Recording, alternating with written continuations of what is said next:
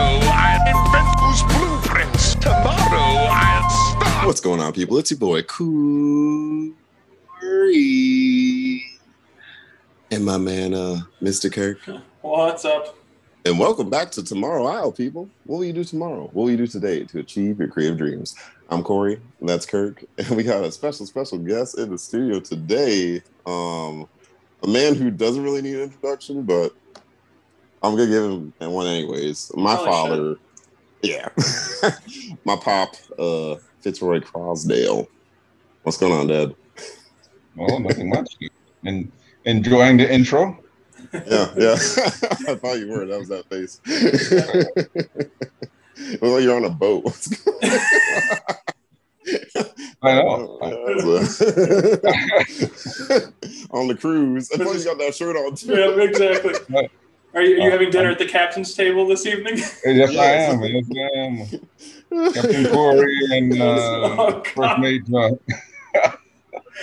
Oh man! I'm picturing Brandon with a captain's hat on. Yes, there you go. Captain Brandon. He's also the cruise director. We have to be here at this time. Please make sure everyone is in the car. He's a chef too, of course. There you go. He's like, we're going whole food, plant-based. Yeah. No meat whatsoever. Brandon Cruise Lines. I still needed I enjoyed the whole food, but I did indeed enjoy my pizza as well. So. Yes. Your Papa J's or your Domino's and all that stuff. Yeah. I understand that. I definitely understand that. Yes, but welcome to the show, Mr. Crosdale. Yes. Thank you. This is gonna probably be the most kid-friendly episode that we have. Yes. Uh-oh. The show. Yeah. Thank you. Yes, of course. Now, to derail that just a little bit, your eldest son once referred to you as the great conceiver, and like I've been that pops into my head from time to time just because it's such his graduation speech in front of many people. But oh wow, yeah. I was just thinking about that as we took a little break in between the meeting that we just had and now recording this interview with you. I think that also applies to this podcast because without you and the conversation that you sat down and had with Corey and I over almost a year ago, or it might be more than a year ago, the idea of what Schemes Come True, like the network is and is working to be, wouldn't have happened. So like, we also have to thank you as the great conceiver of this podcast and the network itself. So thank you. I'm not sure how to respond to that, so I'm not gonna. Just bow. Just take this applause. Goodness, don't give these away.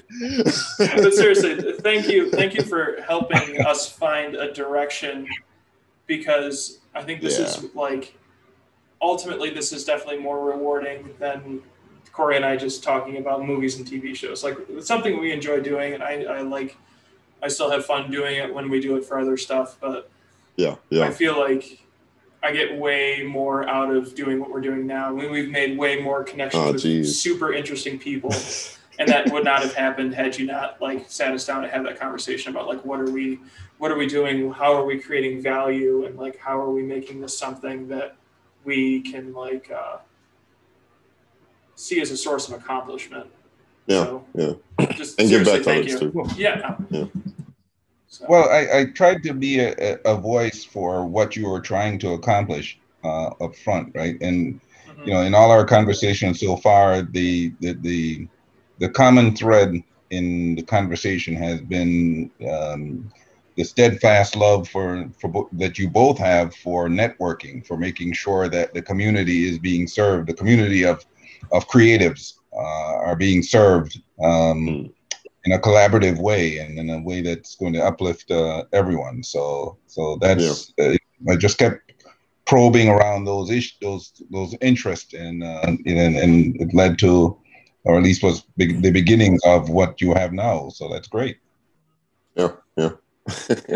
So Corey knows some of this stuff. Or did you have a question, Corey? I'm sorry, I don't mean to No, just like piggyback off of that. But even at like a young age, like my father had always been very supportive of anything that we were going to do.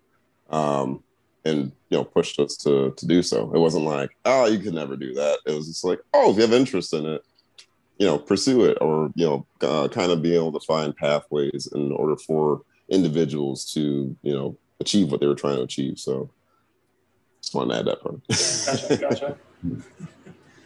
So for those of us who are not as familiar as Corey is with you, Mr. Crosdale, could you give us a brief origin story?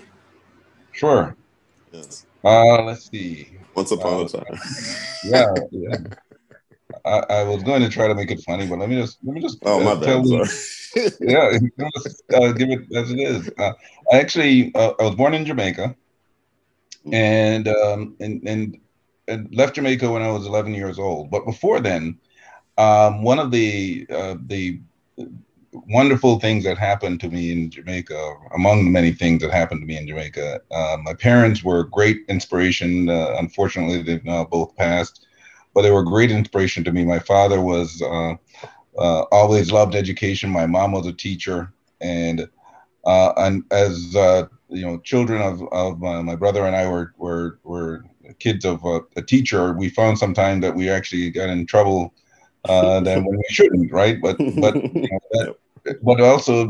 they were also inspiring in so many ways, as I said, valuing education, but also valuing independence. And so while we were in Jamaica, we had a lot of opportunities to use our imaginations, to enjoy the surroundings, where we could get at fruits, we could get at make mischief in many different ways.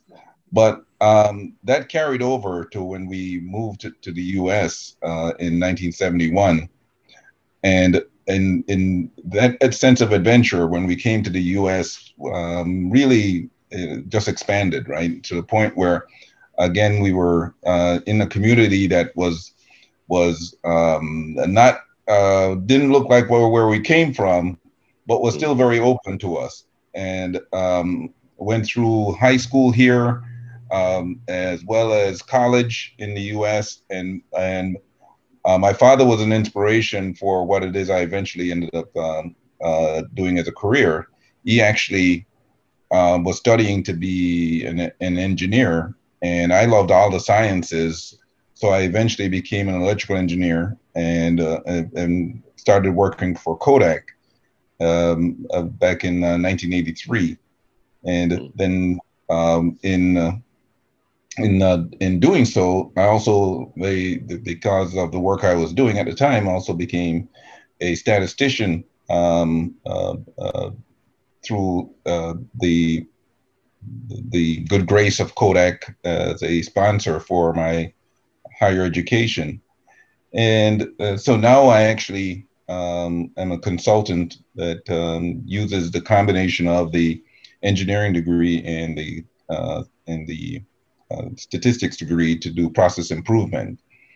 But I would be the reason why I recognize the plight and the interest of other creatives is because one of my very first loves was the idea of art, of drawing, of storytelling, of creating. And I've loved comic books since I was a kid and still love them today. And so, along with the engineering background and math background that I just talked about, as I said, one of my first loves is the idea of being a creative, just as many of you on this podcast are. So I love the storytelling. I love the idea of good artwork. I love the emotions that can be, that can leap off the page. So hopefully that gives you a sense of a little background. Right. Yeah. Oh, for sure. Yeah. So do you remember what your first comic was? Like what your first? Oh, God. I can't say. I can't say, but I can't remember my first comic. But I can tell you my first X-Men comic that I really just fell in love with, and so I mentioned I came to the U.S. in 1971, and I'd been reading comic books on and off over the years. But I went back to Jamaica in 1977, So 6 years after we moved to the U.S. And we went back for vacation, and I was walking through a store in Ocherius and saw a cover for the X-Men, and I knew the X-Men, the old X-Men with Beast and Cyclops and so forth, but this X-Men 113 had the cover with Wolverine and Storm and others, and it was drawn by John Byrne and written by Chris Claremont. And man, that was vibrant. And for those of you who know it, it's the story of them entering the Savage Land after being captured by Magneto, or escaping, I should say, after escaping from Magneto. Mm-hmm. And they were now in the Savage Land, and the artwork just grabbed me, and I'd never heard of John Byrne before, and I'd not seen Chris Claremont work, but that book is etched in my memory. Corey can tell you. Yeah. And I can tell you. And he's suffered through hearing it many times. And 113. And so when we came back to the U.S., I had to get all the books. So Jamaica being an island, they're going to be behind by at least 2 months, or maybe more. So I had to go out and find these comic books, that were in between, right? And really got into the new X-Men and got back to giant size X-Men, which would introduce the new team. And so that kind of propelled me. And I should mention as well that there was a Marvel team up with Spider-Man and the Human Torch that was available around the same time. And they were fighting this character by the name of Equinox, and again drawn by by John Byrne. Great story, and I just fell in love with his artwork. And from there, I was buying. I only stopped about maybe 5 years ago, but literally, I've been buying comic books for many years, over 40 years, and really loving them. So. Oh yeah, awesome. we got the boxes to prove it. Yeah. That's the basement's awesome. Like more comics in the basement at that point. No. Like I think the structure. Like that. Yeah, they're the foundation of it. Yeah, the foundation. It's just comic books. X-Men, Spider-Man. All over the place. Yeah, no, that's so cool. I love those little. I think everybody with like the hobby or whatever it is that they're super into has that image, that lasting image in their brain, and it's always fun to kind of draw that out and find out like what kind of sets you on your path for being super obsessed with whether it's records or comic books or whatever. Like, for sure, connecting to that childhood discovery, I think, is always really cool. Or later in life, depending on what it is. Yeah. I remember taking those trips to the comic book store. As be like all three of us would pile in, all three of the kids pile in there, and then we go either was it Mount Hope or I think it was Mount Hope for the longest time or so. Yeah, Empire Comics. Yep. I look at all of the toys and like look at all the books, and I just feel like, oh my god! And I try to draw like like those heroes and stuff like that. So yeah, thank you for the memories. Oh yeah, those are great memories. Oh yeah. Yeah, that's so cool. On a related topic, in your opinion, who is the worst superhero and why is it Superman? Oh man. I was like, I wonder. Sorry, Deb. I was wondering what this interview was going to be about. Because my dad is a wealth of knowledge, people. Mm-hmm. But when Kirk's like, yeah, I got some questions, and I'm like, oh, I wonder if it's like the usual questions. I mean, he must mix it up a little bit, but Mr. Kirk, you dirty Kirk, I love it. Continue. In the Fantastic Four had a villain by the name of Puppet Master, and that's what I feel like right now. I feel like I'm a ventriloquist. I didn't hear myself, but apparently I've already told him that Superman is the worst. Dance, puppet dance. No. Who is? I have strong feelings about Superman, obviously. So You do. In your opinion, who is the worst superhero? Well, I will be honest with you. I don't know that I've necessarily thought about it as to the worst superhero. I do know that for me, it's not so much that Superman is the worst. It's that it's very difficult to make, as you know. I'm falling into cliche land very easily, right? But it's very difficult to write stories about someone who's seemingly invincible and vulnerable and doesn't and seemingly unrelatable. And so it's not, but to me, that's not necessarily the case. It doesn't necessarily mean that you have to. It's that they haven't, in my opinion, there are times when maybe a creator hasn't necessarily stretched himself enough to think through how can you make the character more relatable. Right. And so, you've heard the classic, I'm sure the classic comparison between DC and Marvel. While you might have Superman as the icon for DC, untouchable, lofty and so forth, Spider-Man, who couldn't get a date, who was always late, nerd. Nerd. So, the classic comparison is, more grounded characters like Spider-Man in the Marvel. In the X-Men, for instance, there was tension between a Wolverine and Cyclops, right? And you don't necessarily see that kind of dynamic among the Justice League of America, as an example. So the idea is that they made the characters more complex. When you can make a character complex, you make them also more interesting. Right. And so, how do you make Superman complex and at the same time exploit the fact that he is so powerful?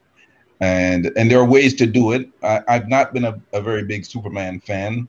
I did like the show Smallville because I thought they did a great job of showing you how Superman, with all those powers, was taught to be someone who restrained himself, right? To be, he could be on the football team and do well. He could be, on the track team and do it. But he was always taught to be someone who said, just because you can doesn't mean you should. Right. And he always had to, and so to me, they actually did a very good job in the early episodes of early seasons of Smallville of conveying what it meant to be, what it meant to come from Smallville, to have the Kents as your parents, to help you shape how you use power correctly. But they sometimes don't necessarily do that as well in the storytelling, in other areas. Right. Yeah. So they got to thank Spider-Man for the inspiration then. For that, with great power comes great responsibility. Right. Yeah. And I like the one Superman story I always point to that I actually enjoyed was Red Sun, because you got that more complexity to who Superman was, and you see what he can become when he's given kind of more authoritarian, authoritarian background. Essentially, I enjoyed that Superman book, but I've not read that one. Oh, that's fun. Batman's a terrorist. Yeah. That's all I need to know. Yeah. So, pretty much playing the same part he already plays, but we don't call it out, right? Exactly. well, and if I may add one other quick thing, the problem, again, the problem that we often see, though, in terms of how stories are being told, even whether it be Superman or Batman or others, is I think we always want to see an interesting character on screen. And unfortunately, again, the Superman stories in the movies always seem to have it's too formulaic, too consistent in terms of how they would present the Boy Scout Superman. I happen to like Man of Steel because I do think that they did do some things slightly differently with him in that movie, and I think even in the case of Batman versus Superman, I thought they portrayed him as human side very well in terms of his relationship with Lois. Whereas, Batman was, he's supposed to be the mortal, and that he seemed to be the person who was on, the very wealthy, who was on high, looking down on, and whereas Superman was very powerful, had a relationship, was in a small apartment, and all those things. So you can make a story. And a character interesting in ways that are grounded, while at the same time showing as powerful. But unfortunately, I think too many stories fall into the cliche of being campy or not being rounded enough to very well. It's kind of like, oh, sorry. Go ahead. It's kind of like, you're taking the source material and saying, well, he has to be this way because he's written this way.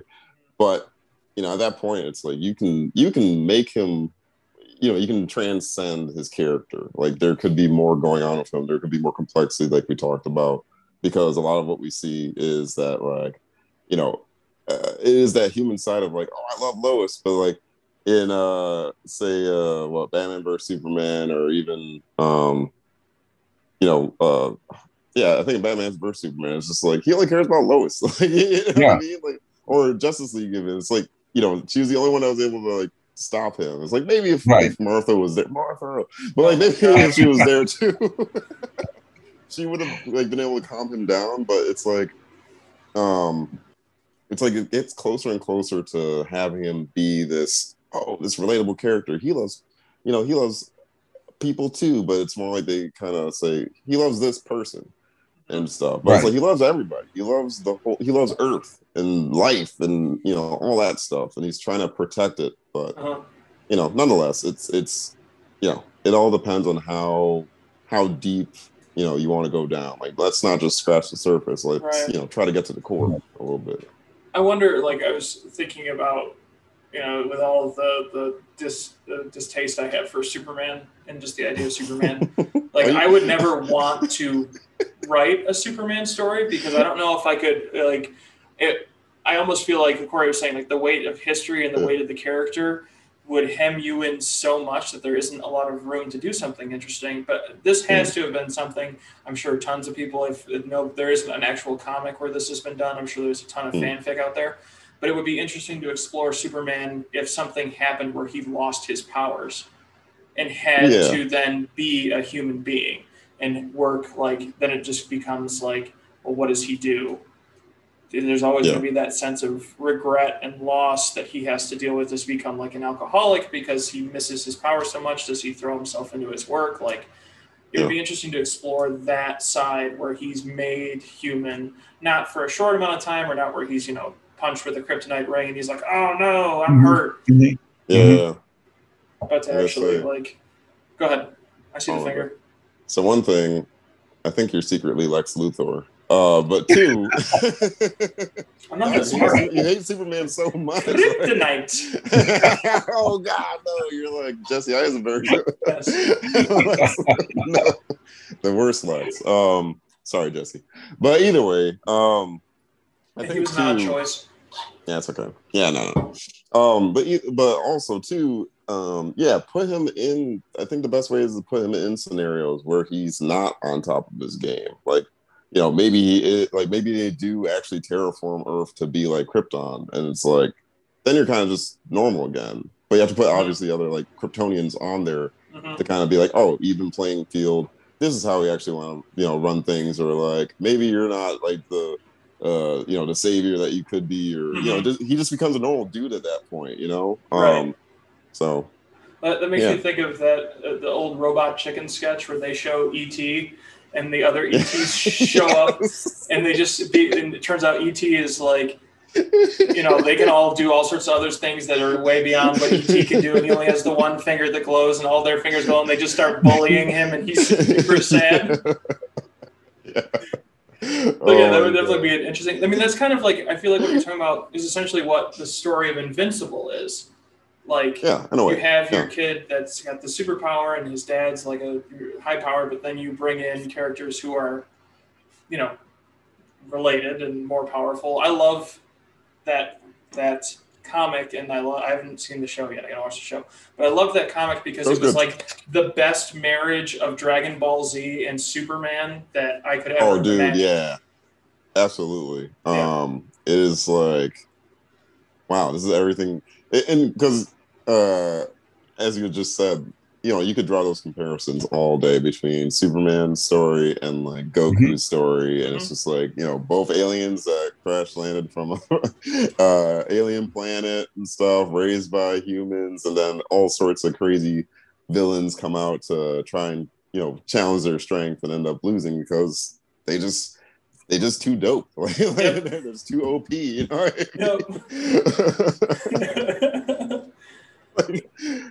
and of course, I forgot the one main ingredient: total destruction of any sort of metropolitan area, landscape, planets, vast wastelands that are, a million miles from everything, but they're just right over there. It's like watching National Geographic. Corey and I have already said it, but Godzilla made less damage, damage than Superman and Zod. And for those of you who watched Godzilla vs. Kong, less damaged. Than two small, like human-sized, godlike creatures just, making a muck. So, that just makes no sense to me. But sure, Speaking of things that don't make sense, so the movie Wax Museum. Oh, Waxwork? Waxwork, sorry. Waxwork. Yeah. Now, was this a movie that you had seen like prior to it being on the Sci-Fi Channel, or was this just like you played Sci-Fi movie roulette on Saturdays? Because Corey and Brandon and I watched that one together. And I was just, I was blown away by that movie. And so I have to did you come across that randomly, or was that like, oh my you saw a trailer and you wanted to see it? Well, first of all, I'm struggling to remember how we came across it. But you have to understand that if it was named Sci-Fi, my name was written on it. Okay, I'm ready to watch it. If it was horror, Sci-Fi, I mean, I would. In the early days of the Sci-Fi Channel, I had to sign up for that channel when it came up. They played all these things, and it didn't matter how old. I mean, I've seen. At one point, we'd watch The Twilight Zone so often, that it was just. Oh yeah, every year. No matter if you were old or not. But I don't remember the exact condition or situation that led to us watching it. But I enjoyed that movie to the hilt, and so yeah, to me it felt like another unique story that really just kind of grabbed your attention, brought in all the monsters that you wanted, brought in all the different theories that you wanted, and put them in one place. And that campy ending, I still remember that, I must say, but have you watched it recently? Yeah, well, as I said, a campy ending is,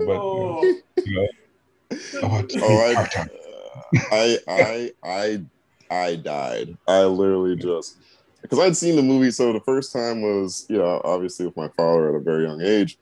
Second time was because it was just, it was out on like some streaming, and I was like, oh yeah, of course I'm going to watch this. I love this movie. The third time was, with Kirk, Brandon, we're just, and I'm just watching it. I'm like, this is so ridiculous. Yeah, hey. Like, I'm like, it's great, but it's like, this is so ridiculous. And the ending scene, I'm not going to ruin it, but for you folks that haven't seen Waxworks, but I was like, I knew it was coming up. But just when it happens, and the sheer ridiculousness of the whole after they explain the whole plot, and they're just like, yeah, and I'm like, no. The cardboard on the Rascal scooter is probably my favorite part of that movie. This is the cavalry. Yeah, this came out of retirement home. As I said, it was. You have to recognize that all they had to do was slap Sci-Fi on it. I was there. So. Mm-hmm. That's one of those like, wow. I'm glad I saw it as an adult. I almost wish I had seen it as a kid first. Dude. Like that's where I mean, Corey and I have talked about this, but my love for Big Trouble in Little China came from. Like I saw that movie when I was probably 12 years old. I just remember my brother and I watching it because my uncle had given us the VHS. We were like, "What the hell is this movie? And why is it so awesome?" Like, I do love that movie. All that stuff. So much. Corey has probably told you this as well, but one of the stories that where we lived from, when we came to the U.S. In '71, out to Gates, Rochester in '74. And the home that we lived in had a basement that was fairly shallow, but the lights could come in, they were about street level through the window. And one night, my brother and I are watching Children Shouldn't Play with Dead Things. And every time a car drove by and cast a shadow, watching this thing, we're like kind of clinging to each other. He's my younger brother. We're walking up the stairs, and when the movie was done, we're walking up the stairs back to back to make sure that there were no, zombies that were going to get us. And like the memory of that basement too does not help whatsoever, because it is like it's very dark, and there's separate like rooms, kind of the way it's set up. And I've actually watched that movie. And it's on Amazon Prime. I think it might still be on Prime, but I was like, "Hey, Dad, look what I found!" You're like, "Oh my god!" So it didn't take much just to sell me on that. And again, all those things were just fertile ground for my imagination. I wanted to write, I wanted to draw, created my own characters. So they were silly, but man, they were great. Yeah. Oh yeah, I think we're gonna have to have you recommend a list of some other sci-fi and horror movies that we should watch. Yeah, like we need the official Fitzroy Crossdale list. Waxworks, Man Squeedo. Squeedo. Well, when sci-fi soldiers. when sci-fi every Saturday they would have a new movie, premiere. And so our ritual with the kids was we'd watch, they'd have I Love Lucy just for the sake of argument, we'll say I Love Lucy at 8 or something along those lines, and then something at 8:30, and then we'll transition. We'd make a date baby. At 9 o'clock. From 9 o'clock, we'd start to watch the sci-fi movie. And I'm telling you, I think that the common term I would say is that if the Sci-Fi Channel had $20 million to make movies, and you said, you could make 10 good movies at $2 million a piece. I think Sci-Fi went for, I'll make 20 movies at $1 million a piece. Maybe 500,000 a piece. Okay, those things were terrible, but we had a great time. This quantity over quality, man. Every time, and if it didn't end with somebody losing their heads, I'm telling you, it wasn't a good. Oh my god, that was in the contract every time. It's just in the scripts, and someone has to lose their head within the first 5 minutes. So got it every time without fail. Where it's and head pop. It became very predictable after a bit. It's like that, and then there has to be a mirror that's like, this is the biggest time of the year. There's no way we're shutting down the town. Right.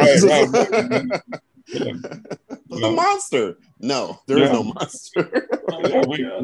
We have to. If it didn't follow a trope, I don't know. Sci-Fi Channel wouldn't touch it. Yeah. No, this is unbelievable. I wonder what that writer's room looked like. Oh, good lord. It's just the 90s, just burnt out. There's cigarettes everywhere. Oh my god. Those were fun. That's incredible. Those are so fun. Man Squeedo. Good lord. Man Squeedo. Yep. Yeah. Oh my god. One of our favorites was, oh gosh, what was the name of that? What was Alligator Corey? What was the name of it? Oh goodness, yeah. It's not Lake Placid, is it? Lake Placid. Oh, Lake Placid. Yeah. Was that one of them? Yes. But that was actually, I don't think that was necessarily a sci-fi. I think that was Hollywood. Yeah. So, that's a Hollywood one. Yeah, that's a Hollywood one that showed up on Sci-Fi Channel. But I love that movie. There's two of them. There's two of them. There's two of them. Yeah, back to one. And then so he shoots him and says, "Back to one." Was is it Crawl, Corey? Is that the Sam Raimi one that's also an alligator movie? Yeah. I like that one. It's not too bad. It's not too bad. Yeah, it's not bad. Yeah. Okay. That's a good one though. I got one more for you, Mr. Crosdale. Sure. Maximum. Sure. What are your thoughts on Maximum Overdrive? Yeah. I've only seen it, right? No, I have to admit I don't remember that movie very well because I think I've only seen it once. That's what the vehicles come alive, right? Yep. The Green Goblin is a truck. I can't even comment. It's don't worry about too it. long. That's fair. That's totally fair. I watched it recently and I still couldn't tell you most of what happened. I think I fell asleep, honestly. Oh man, I was so excited to show you that movie. I'm just like, it's crazy. It's a little terrible, but it's crazy. It was a lot of terrible. I was just like, damn, when is it gonna be done? I think I went in tainted too, having read just part of Maximum King. Like the whole time I was watching Maximum Overdrive, I just wished that they had made Maximum King instead. Dude, that'd been sweet. Yeah, someday maybe that movie will get made.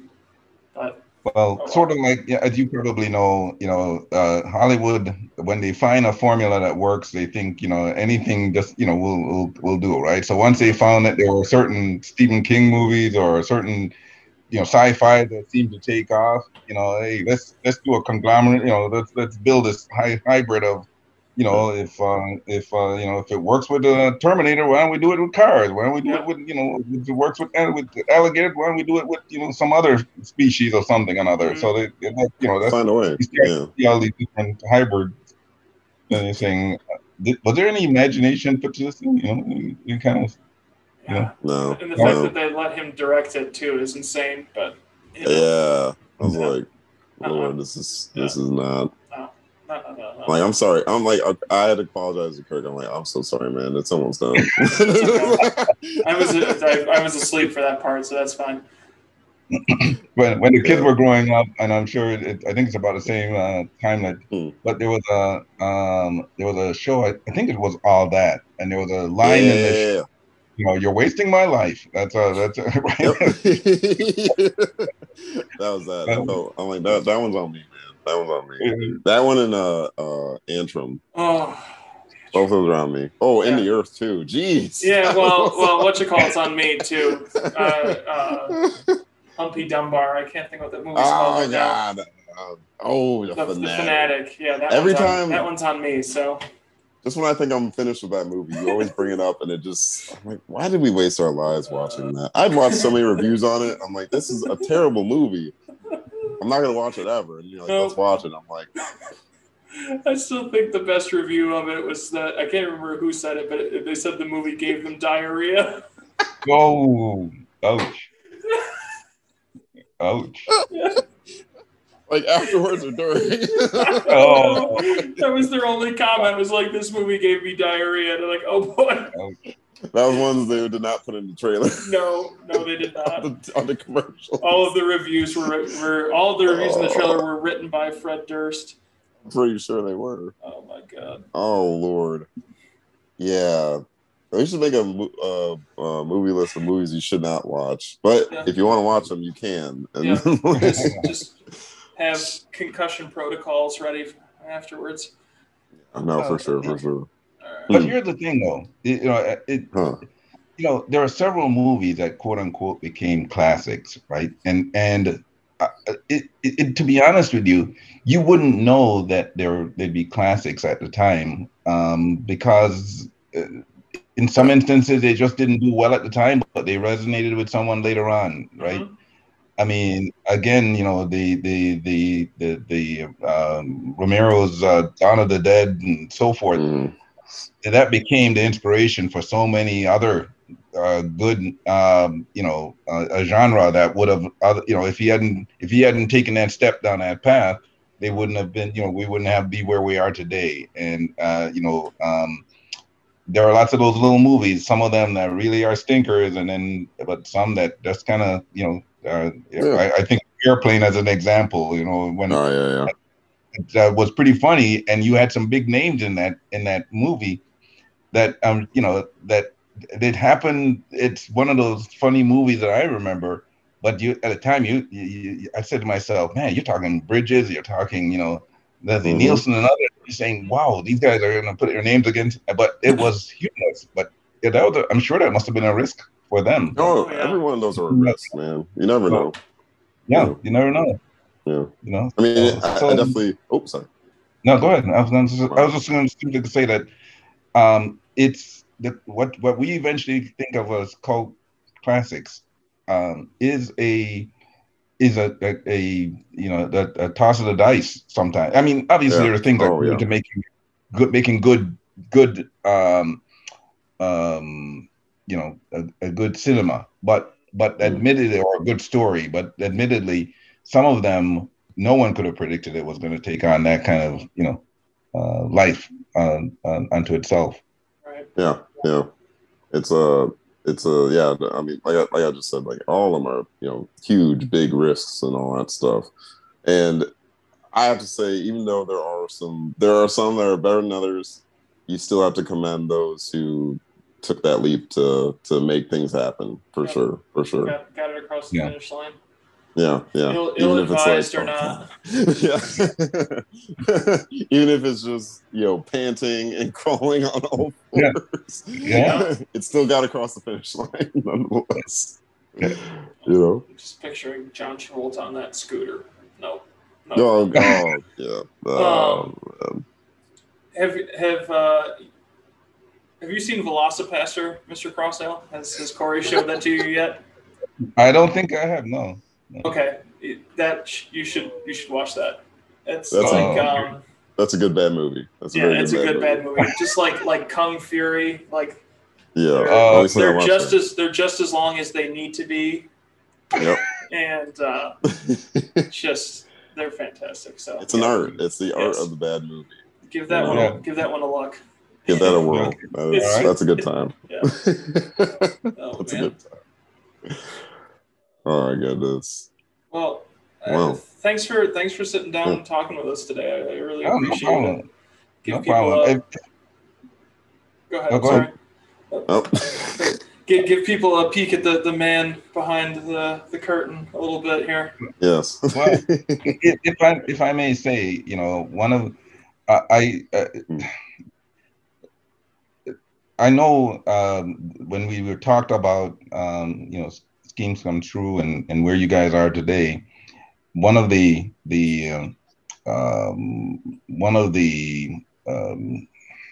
underlying principles, one of the underlying concerns that you have is you have folks who are on the hobby side of creatives all the way to professionals, and you have folks like myself who have a love for, as a creative, love for art, a love for music, or some other format that, I can't even think of. But it was set aside for the ability to have a career, right? To raise a family. I can tell you, I created characters almost 40 years ago that, just before I was married. And haven't had, I look at them every now and then, and I say, boy, it'd be great to make those into a comic book, to take those characters and actually write a story and make a comic book and do things.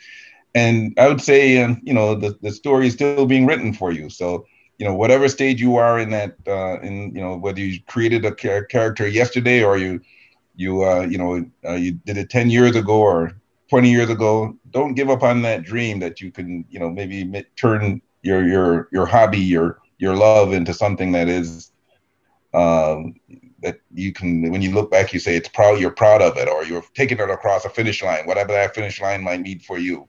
Right. Because, it's still possible. Mm-hmm. And,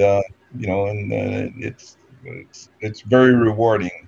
I've not done that myself yet, but with working with you guys, I hope that we can help others, even if we can, even if I can't, haven't done it myself, help others to realize that dream at some point. So thank you guys for taking the time to lay out that path. Yeah. no problem. And maybe one day, as we progress in that path, there will be a Schemes Come True comic imprint with your work on it, which would be really cool to see. Yeah, that'd be really cool. He was very good, I'll tell you. Okay. Yeah. Well, thank you again. People, if you, thank you, dude. Yeah, if you want to connect with us, you can find us on Instagram at Schemes Come True Network. And we also have a Patreon if you want to help keep the lights on and help contribute to some projects that we have going on. Check us out over on. See, they're flickering right now, man. Yeah, it's just flickering I'm not right even now. doing that. I'm not even doing that. Look at that. I'm terrible. You know this. Find us over on Patreon, patreon.com/Schemes Come True. We got some bonus episodes over there. We got stickers. We got patron shout outs. So check that out. And we'll have some more information about upcoming things to go along with that very soon. But as always, thank you to our patrons, Peter B, Sean J, Seymour Butts, the Butts, Barton Creative, who still needs to reach out to me. Oh yeah, Barton, come on. Not ready for it. You're not ready for it. The young gun himself, Cam G. Young Jug. And we have a new patron. Yeah, Mr. Jake, who I feel bad probably signed up to hear his episode of the Patreon podcast because I didn't send it to him. But thank you, Jake, for supporting us. We're going to have to give you some extra incentives. Yeah, stickers. Send you some stickers, and I'll connect with you when I'm in Rochester. So I want some stickers too. Yeah, I gotta send you some stickers. Yeah, you do. The king of Craigslist himself, the bird poster bandit, Jake. Yes. Thank you. The cars theory. Conspiracy theorist extraordinaire. I can't wait to hear that. We gotta schedule that. All right. Yeah, it's gonna be nuts. Thanks, people. We'll talk to you soon. All right, later, guys. Take care. Thanks. Bye now.